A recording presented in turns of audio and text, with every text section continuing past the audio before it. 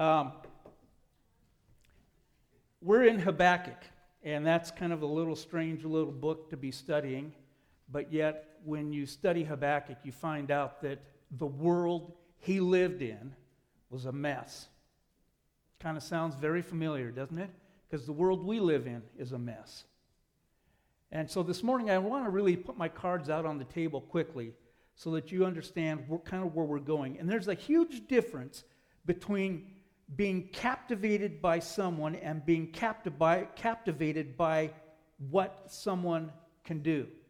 So this is the perfect time of year just to think about that, because as I've already shared with you, football season has hit, and Lorinda's like, "Are you kidding me? Not this again." And you would think that after 36 years of marriage, she'd go like, "Hey, isn't this great? I get to have a lot of alone time now." But somehow that just doesn't quite hit the register. But so one of the things I've already seen is just this crazy thing that happens in football season. A guy's running down the field, they throw the pass way over his head, he can jump to the moon, and he catches it like this with one hand, and it's a bullet. And I'm like absolutely amazed at what that guy can do. I mean, it is phenomenal. One-handed catch, comes down inbounds, and it's just the most amazing thing that you would ever see. And the thing that blows my mind about it is that one-handed catch in the NFL happens time and time again. There are guys that just practice that. That's all they do.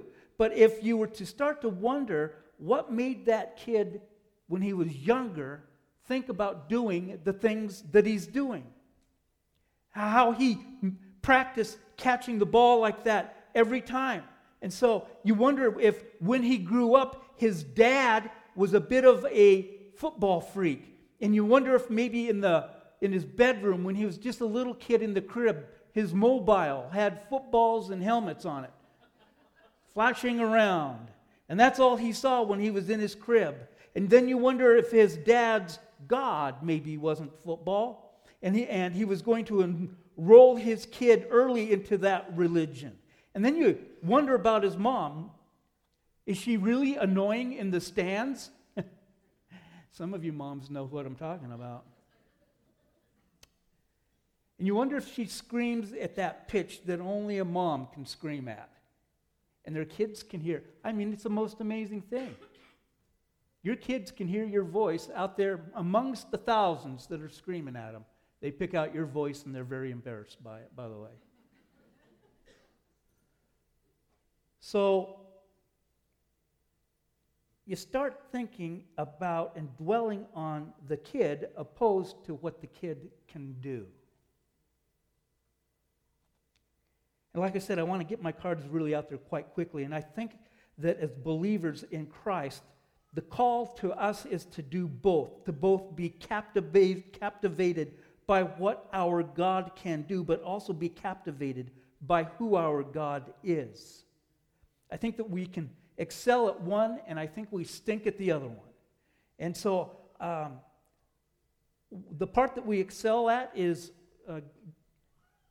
a phrase that's coined by a guy by the name of Matt Chandler, and I really like him. He's a good guy. Let's see if I spell this right, okay? I'm going to cheat.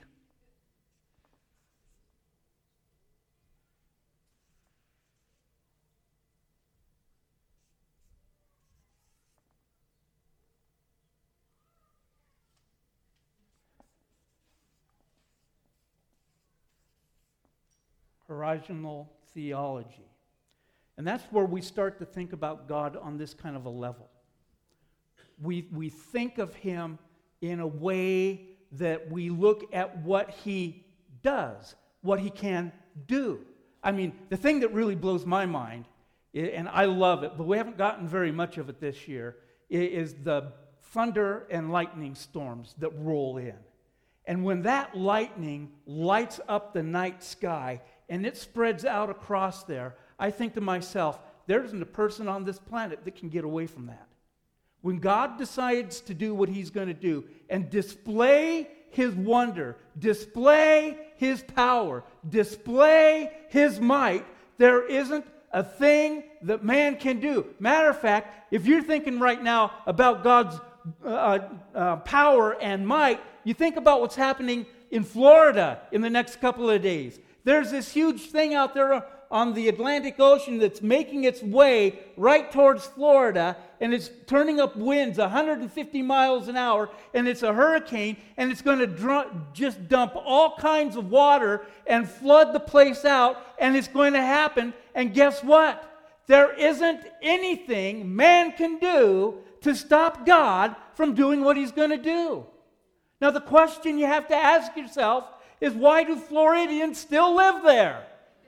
Because it's not like it's not going to happen again next year. You got to start thinking, hey, maybe God's trying to say something. Maybe He's trying to wash something out, clean things up. Okay, I'm just being a little bit, speculative on those kind of things. But what happens is that we've got this thing going on, this horizontal theology, and the problem is that what we need our horizontal theology to do, because what it is it's what we see God doing. We need our horizontal theology to flip and become vertical. Because vertically, what it's telling us is who God is. And I love the way that the psalmist said it in Psalm 42. He said, "As a deer pants for flowing streams, so pants my soul for you, O God.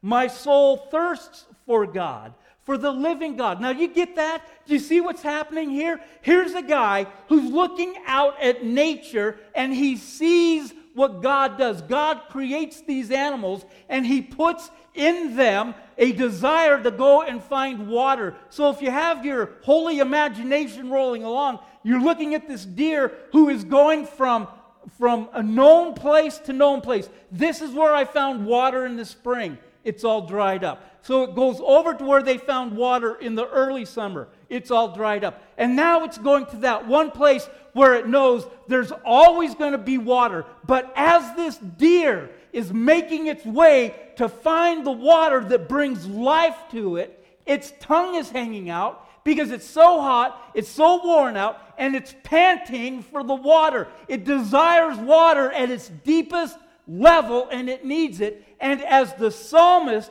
is watching what God created, in his heart, he's saying, that's what I want to be like for you, oh God. I want to pant for you like this deer goes after water, because that water is life for this deer. If that deer doesn't get the water, it's going to die. I'm going to die if I don't get you, oh God. And that is a man who has dialed off of just the horizontal blessing that God has given him, and now has turned it vertically and is saying, I've got to have this. There's this longing in my heart, this deep and powerful longing. And here's what we know, is that God's the one that dialed that longing into our hearts.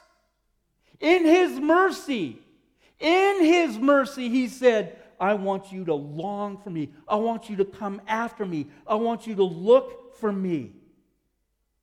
I love it because also in Psalm 63, again, it says, O God, you are my God. Get this.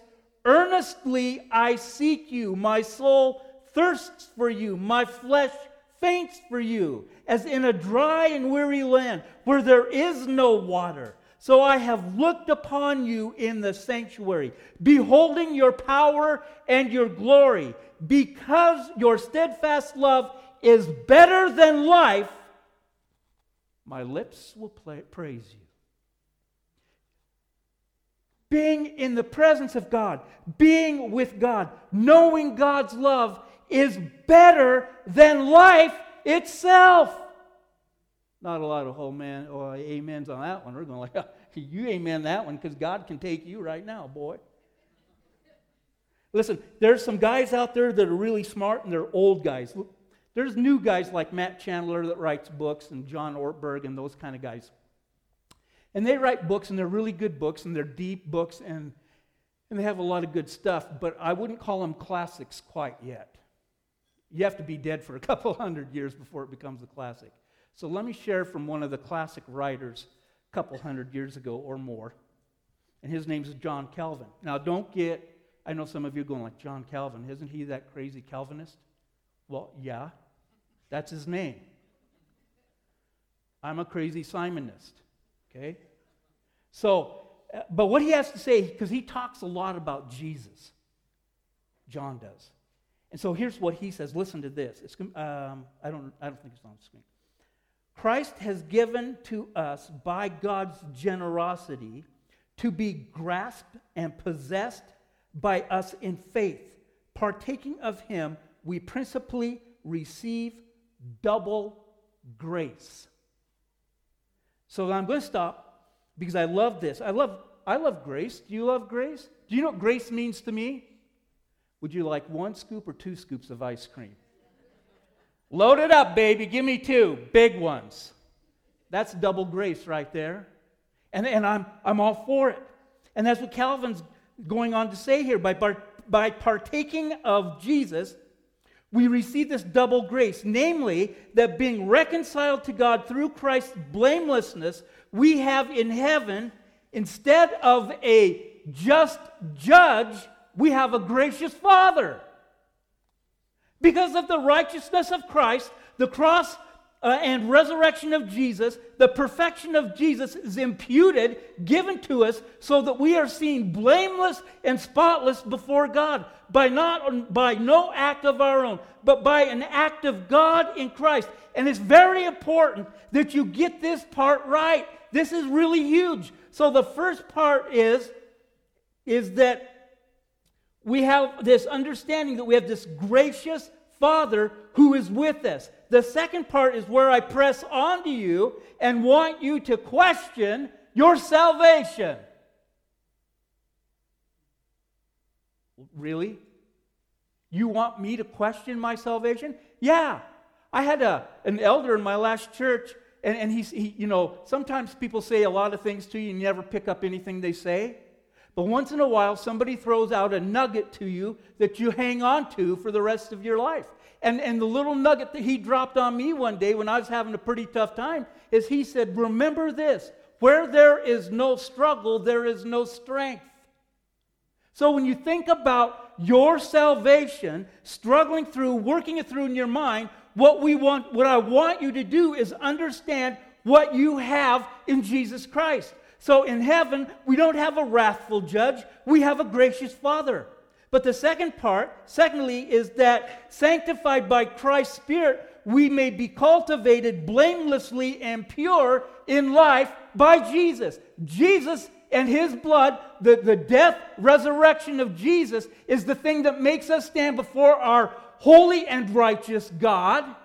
And he looks at us, and he no longer sees us as sinful, wretched human beings, but he sees the righteousness and holiness of Jesus in us. It's because of what Jesus has done for us. He's the one that comes and brings that to us.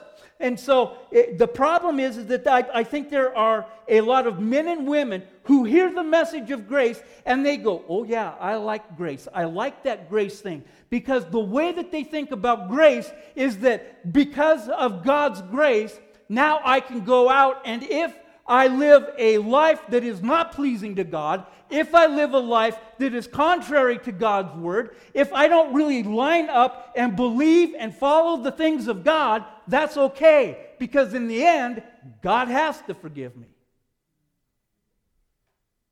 I'm going to tell you something right now. That if that's the way you think, if that's the way you act, and that's the way you live your life, and you say, because of grace, I can do whatever I want to, and God has to forgive me, I want you to hear me, and I want you to hear. And listen, some of you aren't going to like this, but it's the truth. If that's the way you view your life with Jesus, you are not saved. You do not understand grace. You do not understand what God has given to you. Now, am I asking you to live in a sinless perfection? Absolutely not. But the process is what God has done for us through Jesus Christ. Jesus has set us free to pursue and become what we are in the sight of God. Blameless, holy, and perfect. Perfect in Christ. And I love the way that Calvin ordered it, because he says that we are called blameless by the Father through Christ, and then set free to pursue what we are in Christ. So it starts with a regenerated heart, and that regenerated heart leads to a pursuit of blamelessness and a perfect pursuit of blamelessness, right? No. Because you're going to make a mistake, you're going to sin, you're going to mess it up, you're going to stumble, you're going to fall, and that's the whole point of the cross. Is that when we get messed up, and when we go sideways, and when we kind of make a real, hogwash thing of the whole thing, we're like, what do we do now? It's like okay, if you're new with us, you're going to hear this a lot from me if you hang around. One of the greatest gifts that Jesus has given to the church is repentance. Because there is nothing better than to have a repentant heart God does not despise. Who can ascend the holy hill of God? Those have clean hands and a pure heart. Those who have repented and come and confess their sin. Are we confessing our sin before God because we need to earn our way into good standing with God? No! We confess our sin to God because we want to have this relationship free-flowing where there's nothing hindering what's going on between me and God vertically.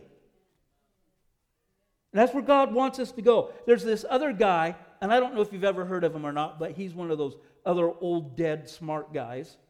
His name is John Owen, and he makes this vertical point and really hones in on it. Here's what he says. Oh, to behold the glory of Christ. Herein would I live. Herein would I die. Herein would I dwell in my thoughts and my affections, until all things below become unto me a dead and deformed thing, no way suitable for the affections' embrace. So here's what I want you to hear him say. He's saying, like, I want to know Jesus, I want to stare at Jesus, I want to walk with Jesus in such a way that everything that there is pointing me towards more of Jesus. And anything that's not pointing me towards Jesus is dead and deformed thing. And I really think that I want to point out to you that he's not pointing out bad things, dark things, negative things. He's not saying that. He's saying, oh, that I might behold Christ so much. He's not saying that I might behold Christ so much that pornography becomes a dead and deformed thing. He's saying all things that don't point me to Christ. So my relationship to Lorinda, my beautiful wife, who's going to France with me tomorrow. We're leaving on a jet plane. Don't know if we're coming back again. She pushes me and points me to Jesus just by living life together. My kids and my beautiful grandchildren. In that relationship, when I talk to them, I behold the wonder and glory of God, of Jesus Christ, in my kids and my grandkids' lives. They are pointing me to the reality of who God is. And what that does is it turns my affections up towards God. When I look at my little kids and my grandkids, okay, let's just get this straight. Who cares about the kids? It's all about the grandkids. You have kids to get to grandkids. That's the purpose, all right? Besides cleaning your house and mowing your lawn. So if you're a kid here today, just remember, you've got a job to do, but after you're married, let's make that straight. So it creates in me this desire and this longing for more of Jesus. My kids, my grandkids, my wife, my friends, my church, the people I hang out with. Guess who else kind of points me to the reality of Jesus? People who don't like me. I know you're all shocked. There's people that don't like you. I know you're shocked, but there are a few. You can go find them. Anyway, So let's move along because we got to get to Habakkuk. Because in Habakkuk 1, old Habakkuk, he was a mess. He had this whole thing kind of messed up. But now we're in chapter 3, and we're going to pick it up on verse 1. And here's what it says. A prayer of Habakkuk the prophet according to Shigab. I practiced this word about 100 times. Anyway, that dude. O Lord, I have heard the report of you and your work. O Lord, do I fear. In the midst of the years, revive it. In the midst of the years, make it known. In wrath, remember mercy. Now, that's horizontal. Everything that Habakkuk's throwing out here right now is horizontal because he says, I heard of your works. I've heard of what you do. I have seen your acts. I see your wrath, but in your wrath, remember mercy. And we need to recap where Habakkuk has come from. Some of you are going, just picking it up. You're new here today, you're visiting, whatever. And so let me help you out, just give you a little bit of what's going on. So Habakkuk, he's got this complaint against God because Judah, the southern kingdom, is acting wicked and evil towards God by worshiping idols. They've created these idols, and now they're worshiping them. And Habakkuk is crying out to God and goes, are you going to put up with this injustice? And God goes, yeah, I'm going to do that. And he's like, how long are you going to put up with this, God? And he goes, you don't think I'm doing anything? Sit back, Habakkuk, because I'm about ready to do something. I'm about ready to discipline Judah by bringing in the wicked, evil Chaldeans, Babylonians. These are the most wicked, evil people ever. And they're going to come in and they're going to discipline Judah. And now Habakkuk's out of his mind. He goes, are you kidding me? How can you use those people to bring your discipline to these? You're using more wicked people to bring discipline to the wicked. And you can't do that, God. And God's going wait a minute. I'm God, you're not. I can do whatever I want. And I'm going to show you how I'm going to do it. And poor Habakkuk, he thinks that it's not going to come fast enough. And so he tells Habakkuk, he says, if you think I'm going to be late, just check your calendar, get it out, because I'm coming at the fullness of time, and my will be done. Now, we've got God unpacking this, and Habakkuk sees how God operates. And God handles Habakkuk a lot more gently than he handled Job. You remember Job? Job had a complaint. Hey, Job had a real reason to complain to God. And Pastor Matt started off this morning drawing our attention to who God is through what Job's kids said and did and all that took place at the beginning of that. And here's what takes place is that Job doesn't just lose something. He loses everything. All of his kids are killed in a tornado. The barn falls down, the house falls down on him, kills them all. All of his livestock are either killed, burnt up by lightning, or someone comes in and steals them. All of his servants are wiped out. Job is left with nothing except for the one thing he didn't need at that time. His wife. The women are laughing and the men are being silent. Obviously silent. I want to say amen, but I better not. Because his wife said, why don't you just curse God and die? That's no help.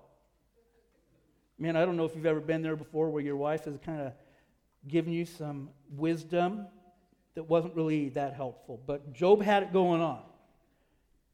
And so what God says to Job is he says, hey, dress for action like a man. In other words, strap on your shoulder pads and helmet because you and we're going to go toe-to-toe. That's God talking to Job. And Job's like, okay. And so Job kind of gets a little bit beat up by God. And then you have Habakkuk, and God comes in and says, hey, put on your flip-flops, your shorts, put on your little tank top, get a little drink with an umbrella in it, sit in the shade, and we'll have this conversation. I'll tell you how it's going to go.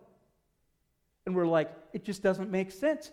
But we're looking at it from the wrong place. And so what he was reminding Habakkuk about is he explains that there's a difference between wrath, what is coming for the Chaldeans, and discipline, what is coming for Judah, and that God disciplines those that he loves. A lot of us think of discipline as more of getting a spanking. getting in trouble and having, whatever brought to you, being put in the corner. But discipline is far more than punishment. It's a vision of the future that has work to do today.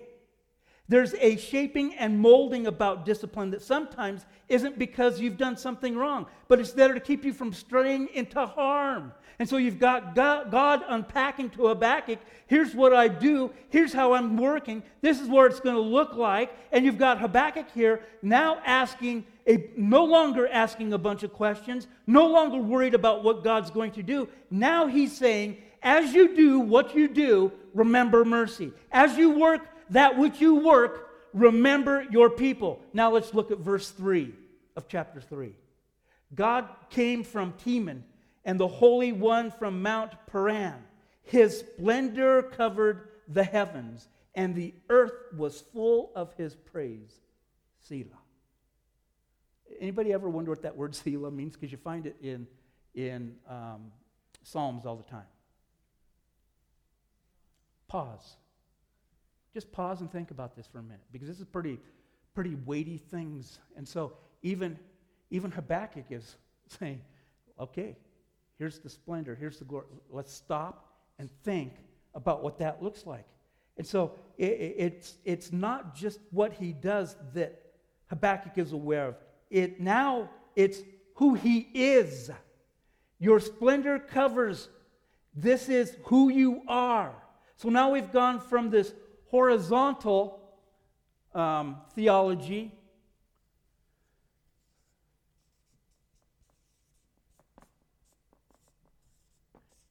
to vertical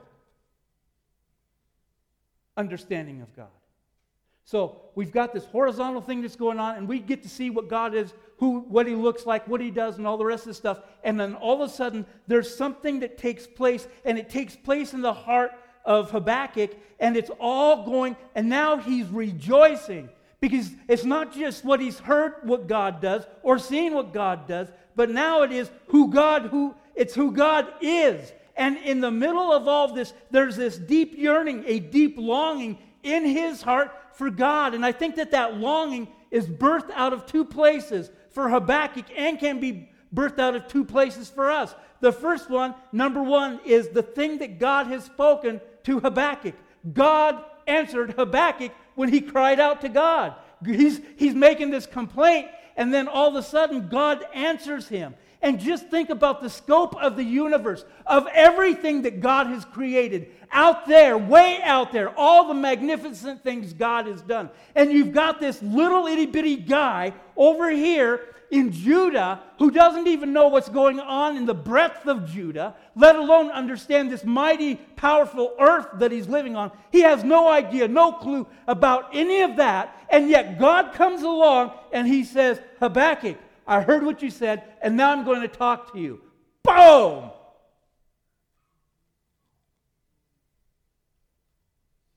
I don't know how often you have had God say something to you. I'm not saying an audible voice. It might have been. But there have been those times in my life where it has been the full-on, as Fred said, the full-on manifestation of Jesus' presence in my life, and it made the hair on the back of my neck stand up. Because I'm all of a sudden realizing I'm in the full presence of God, and He's got a word for me. And that word always aligns with His word. And so here's Habakkuk. He gets this answer, and it's changing his life. And what he's saying to him is he's saying that not only am I going to come and I'm going to bring a little bit of discipline to Judah, but God reminds Habakkuk, you're my covenant people, and I made this promise with you, and I am going to lead you. Right now, I'm going to lead you into exile, and there I will purify you. My purpose will come to pass. The second reason there's a longing for God is that they, Judah, are getting caught up in the goodness of God. And it happens to us too. We get caught up in the goodness of God. And even if things don't work out the way we think they should, because life was not easy and not pleasant for Habakkuk. And the whole idea is that if you follow God, there's this thought out there, there's this thought process that people have, that the whole idea is if you follow God, it's going to be the pan effect. It'll all pan out in the end. It's all going to be good. You're never going to get sick. You're never going to have to struggle in life. You're going to always have cash in your pocket. Everything's always going to go your way. And if you've read anything in the Bible anywhere, you know that that's not even close to being true. Because you think about Josiah, the king of Judah, just before Habakkuk came along, and King Josiah is doing this immense reformation throughout the whole country. He is turning people away from the idols of his father, and he is turning their hearts towards God. They find the scroll as they're cleaning up the temple, and the priest pulls out the word of God. He brings in all of Judah, millions of people, into the temple area. They read the word of God. They fall on their face in repentance before God, and God is changing the whole nation to become a godly nation. And then this godly king, he goes to battle with his men and he is killed. And then his two moron sons take the throne and they take Judah and throw it into the swirling eddy. Do you know what the swirling eddy is? That's the part of the toilet that goes like this before it heads off to the septic tank. And that's where Judah is, in the swirling eddy heading off to the septic tank. And yet, Habakkuk is looking at all of this, and he is saying, I know we're going to be invaded by this godly, horrific, violent, oppressive people called the Chaldeans. They're going to overrun us. They're going to drag us into captivity. And this is the truth about life. Sometimes it just plain old punches you in the gut and hurts.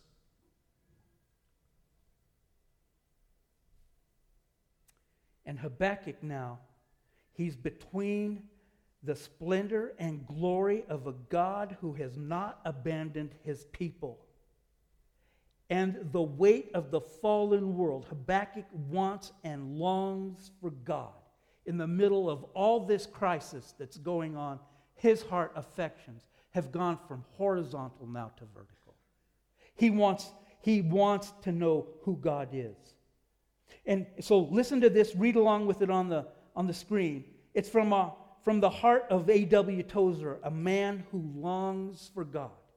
Here's what he said. I want deliberately to encourage this mighty longing after God. The lack of it has brought us to our present low estate. The stiff and wooden quality about our religious lives is a result of our lack of holy desire. Complacency is a deadly foe of all spiritual growth. Acute desire must be present, or there will be no manifestation of Christ to his people. Here it is. Catch this line. He waits, that's Jesus, waits to be wanted. Jesus is waiting for you to want him. Now, there are some things that have always bothered me about being a pastor. And it's not about the ungodly. It's about those who walk in and hang out in the four walls of the church and call themselves Christ followers, or, evangelicalism as on the whole. And the first one that really has bothered me for a long time is, and it bothers me because I feel partly responsible for it, to be honest with you. The first one is the rampant biblical illiteracy within the four walls of the church.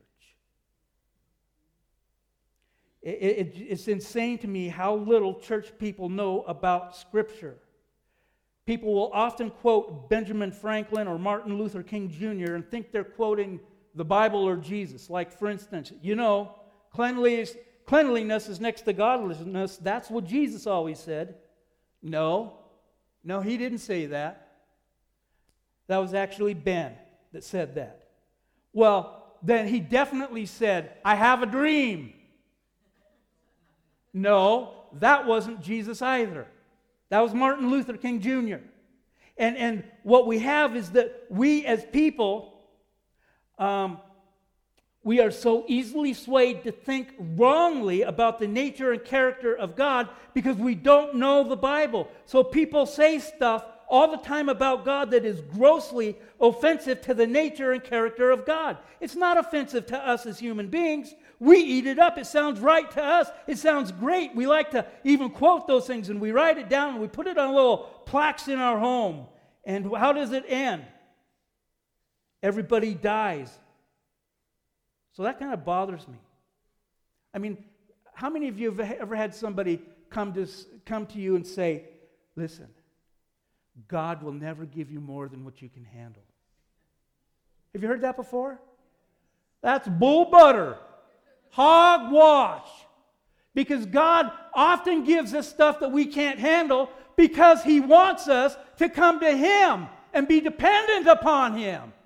So, listen, if you've got something you can't handle, don't go, well, this is really bad. No, this is a perfect opportunity for you to say to God, hey, I can't do this. You got to do it for me. And He's going like, it's about time you saw that. Okay? The second thing that really bothers me, and this is where I think, you think, I'm going to say we need to talk about this, and you're going like, wait a minute. You've been talking a long time already. I'll try and make it short. There's this type of yearning, longing for more of the inexhaustible well of Jesus.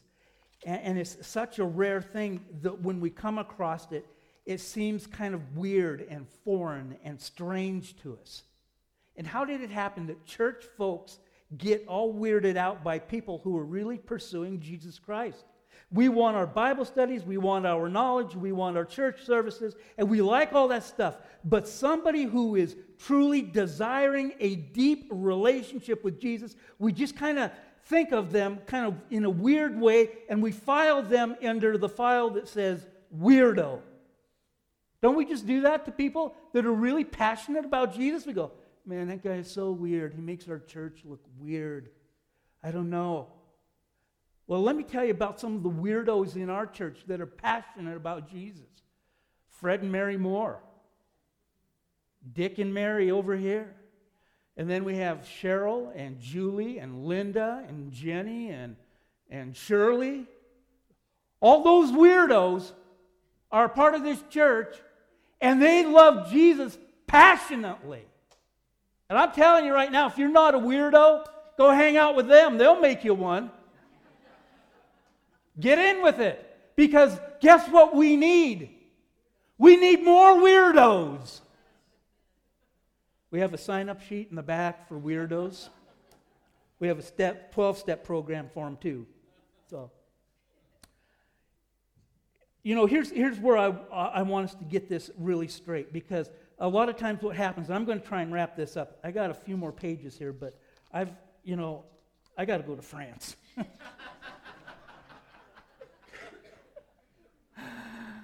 Did I tell you I'm going to France? So let me just see if I can bring this down a little bit to help you out. Because one of the things that I believe that really happens in our lives is we've got this thing. I'll tell you who I'm most fearful for in the church.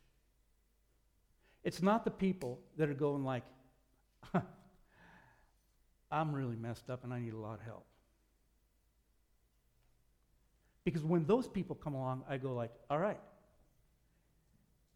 that guy named Jesus, he's the one that's going to help you. The people I'm most afraid of or fearful for are the people they've got it all put together. They've got their stuff all lined up. It looks really good. They're the ones that get up at 5 o'clock in the morning and they read his utmost, my utmost for his highest. That's this deep devotional book, if you've never read it before. It's amazing. And then they spend, an hour in Scripture reading about it and writing about it. and journaling about the Bible. And then they go and they get their prayer journal and they journal their prayers out. And then they get up and they walk through their day, and they've got this whole thing going on where they're living with God, and everything is right. And here's the thing, is that God doesn't have a problem with you when you're at your worst. He has a problem with you when you're at your best. Because when you're at your best, what you're saying is, I really don't need you to do this. Look what I can do on my own. I've got the discipline to do it. I can follow the law. I can be obedient to Jesus. And I really don't need you, God, to help me do this. I can do it all on my own. I'm afraid for you. Because you can walk through life and you will just have the horizontal the whole time. And you will develop your own vertical, and it won't be going to the throne room of God. And so what I want you to have and I want you to see, is that there's this misunderstanding of the gospel as it relates to what is in your life. Because it all boils around this. If the cross is anything, it's a scream to the universe that God knew about what was going on with you at that very moment. That's why we're able to boldly approach the throne of grace with confidence. It's because of the cross. It's why we can come to the place where we run into the throne room of God and we can cry out the simplest prayer ever that God ever hears is, help me. It's the prayer of Peter as he's sinking in water and going to drown, and he looks to Jesus and says, save me. And he reaches down his hand and rescues him. And it's because of the cross that that's all available to us. And I love what God told Ezekiel, because it came to fruition through the cross. And here's what he said to Ezekiel. And I will give you a new heart, and a new spirit I will put within you. And I will remove the heart of stone from your flesh and give you a heart of flesh. Why? Because only Jesus can do that by going to the cross.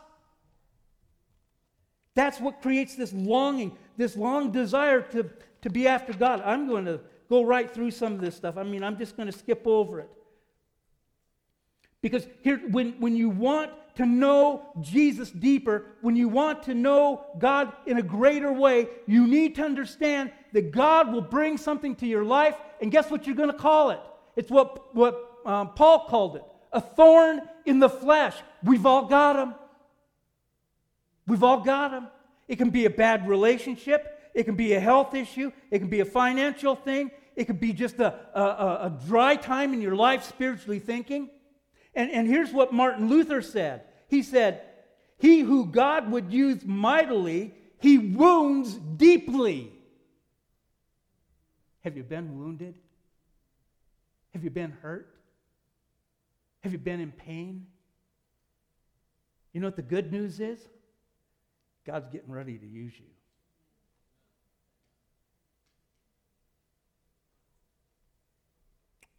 Here's the thing that I think is also going on with us. We have a lot of really good stuff in our lives. Listen, God has blessed us in mighty ways, but sometimes what happens is we let the good stuff overrule our life.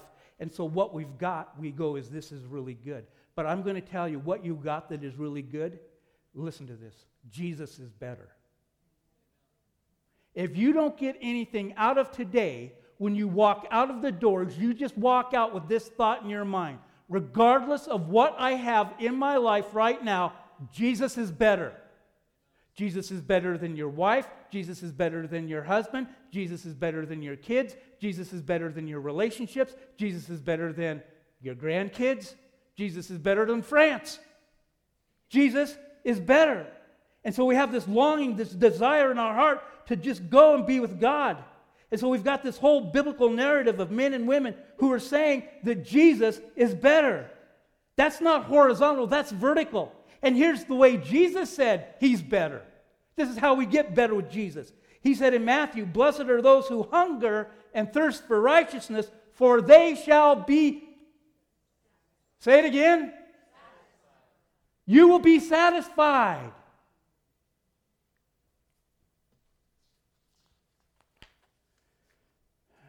All right. I'm going to share this last passage of Scripture with you, because this is so important for your understanding of what it means to bring that longing, that desire, that hunger, that yearning for God. Because you got to ask yourself, what's the great reward if I go down the path? Because guess what? We're about this kind of people. What's in it for me? Just the sheer fact that you get to be with Jesus should be enough, because Jesus is better. But let me tell you what the psalmist says is in it for you.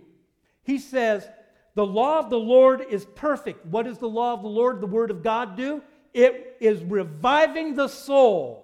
The testimony of the Lord is sure, making wise the simple. The precepts of the Lord are right, rejoicing the heart. The commandment of the Lord is pure, enlightening the eyes. The fear of the Lord is clean, enduring forever. The rules of the Lord are true and righteous altogether. More to be desired are they than gold, even much fine gold, sweeter also than the honey drippings of the honeycomb.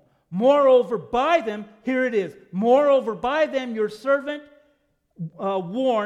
is your servant warned. In keeping them, there is great reward.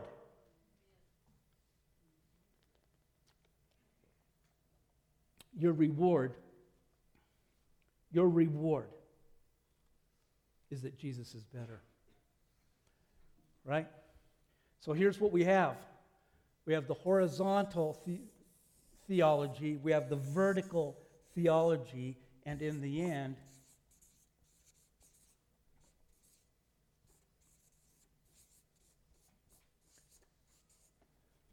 Jesus is better.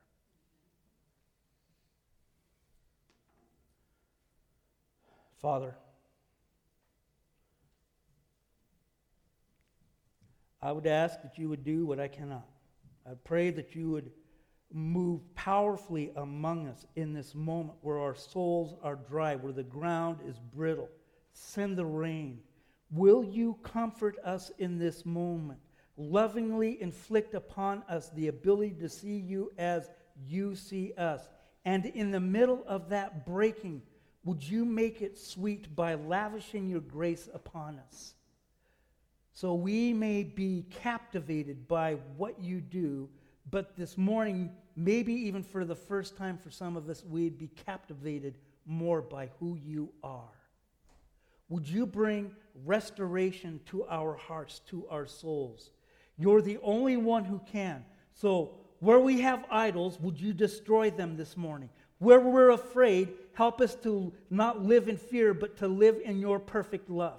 Will you enable us to have deeper affections towards you? Will you stir up our hearts, our minds towards you? We don't want to just be part of what's going on. We want to deeply, lovingly, longing, have deeper affection for you.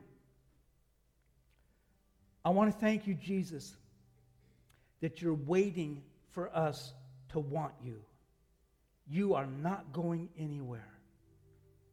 So whether it takes 30 seconds or 30 days or 30 months, you're waiting. But stir it up in our hearts.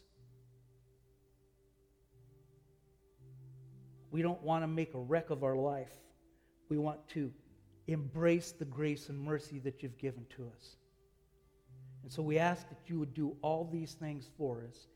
By your great name, Jesus, amen.